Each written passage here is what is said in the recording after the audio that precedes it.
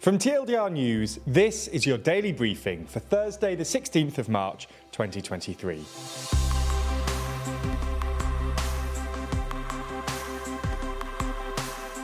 Good afternoon. In today's Spotlight story, we run through the financial situation affecting Credit Suisse. This isn't the only thing happening in the world, though, so we'll run through three of today's other important stories. And in our exclusive Nebula section, I sit down with Zach and discuss today's footage of the Russian and American aerial collision. But first, what happened with Credit Suisse? It's been a turbulent week or so for the global banking system, beginning with the collapse of Silicon Valley Bank, which, by the way, is the subject of the latest TLDR business video. And then, more recently, the dramatic fall in shares of Switzerland's second largest commercial bank, Credit Suisse. We've talked about what happened with Silicon Valley Bank before, so let's take a look at what's been going on with Credit Suisse in the last couple of days. On Wednesday, Credit Suisse shares nosedived as much as 30% after its top shareholder, Saudi National Bank, ruled out any further investment, citing regulatory issues. The fall in Credit Suisse stock prompted big falls at other large European lenders like BNP Paribas and Deutsche Bank. A number of bank stocks, including Credit Suisse, were temporarily halted from trading on Wednesday morning due to the steep losses. In an attempt to steady the ship, Credit Suisse then took the decision to preemptively strengthen its liquidity by borrowing up to 50 billion francs from the Swiss National Bank. That's just under $54 billion. The $54 billion lifeline from the central bank sent Credit Suisse shares soaring by some 30% when markets opened on Thursday. Even though this latest drama coincided with the fallout of Silicon Valley's bank collapse, Credit Suisse's difficulties predate this week's events. A series of scandals has rocked the bank, including bad bets, a corporate spying scandal, and being found guilty last year by Switzerland's Federal Criminal Court for failing to prevent money laundering.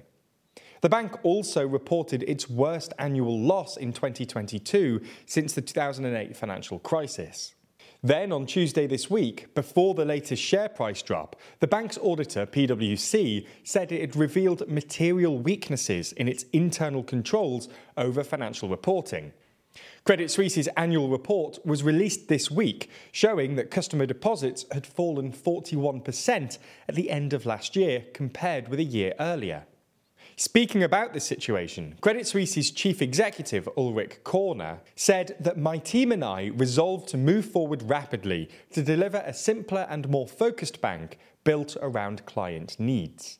Credit Suisse is very embedded in the global financial system, so this week's events have sparked fear of a new global banking crisis.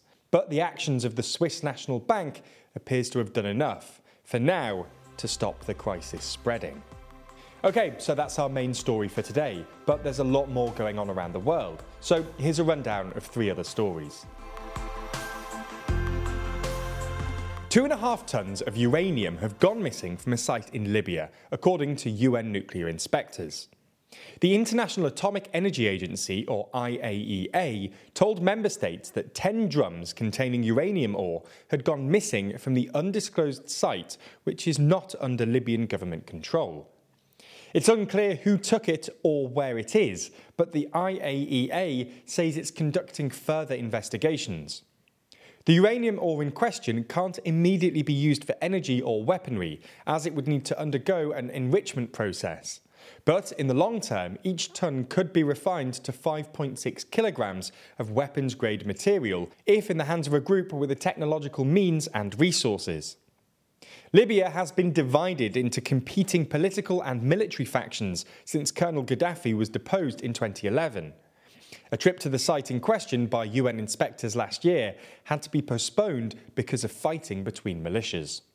There's more on the way, but be sure to subscribe and ring the bell to make the daily briefing part of your daily routine, or just search for us on your podcast app to listen along.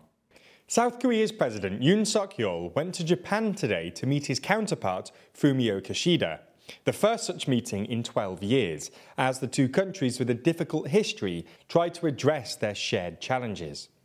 Ahead of the summit, North Korea launched a suspected intercontinental ballistic missile into the sea between the Korean peninsula and Japan, the latest in a series of recent tests. President Yoon said that this demonstrated that North Korea's ever-growing nuclear and missile threats are a grave threat to international peace and stability.